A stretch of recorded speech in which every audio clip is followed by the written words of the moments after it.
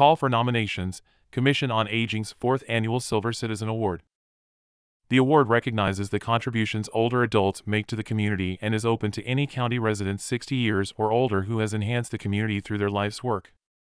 Clark County recognizes that older adults are valuable contributors to the vitality of this community.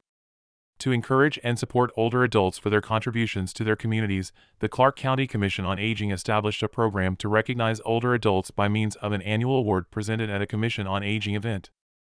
The Silver Citizen Award recognizes the valuable contributions older adults make to the community and is open to any county resident 60 years or older who has enhanced the community through their life's work, engagement of others, volunteerism and/or other impactful acts of service to the community for any age group. Major emphasis is placed on contributions to the community made by the individual after reaching age 60. Service in any field of endeavor will be considered, example, education, radio, television, business, healthcare, art, music, journalism, faith-based, athletics, politics, volunteer service. A couple may receive the award jointly when both have been involved in service and various community endeavors. All nominations must be received no later than 5 p.m., Friday, August 25, 2023.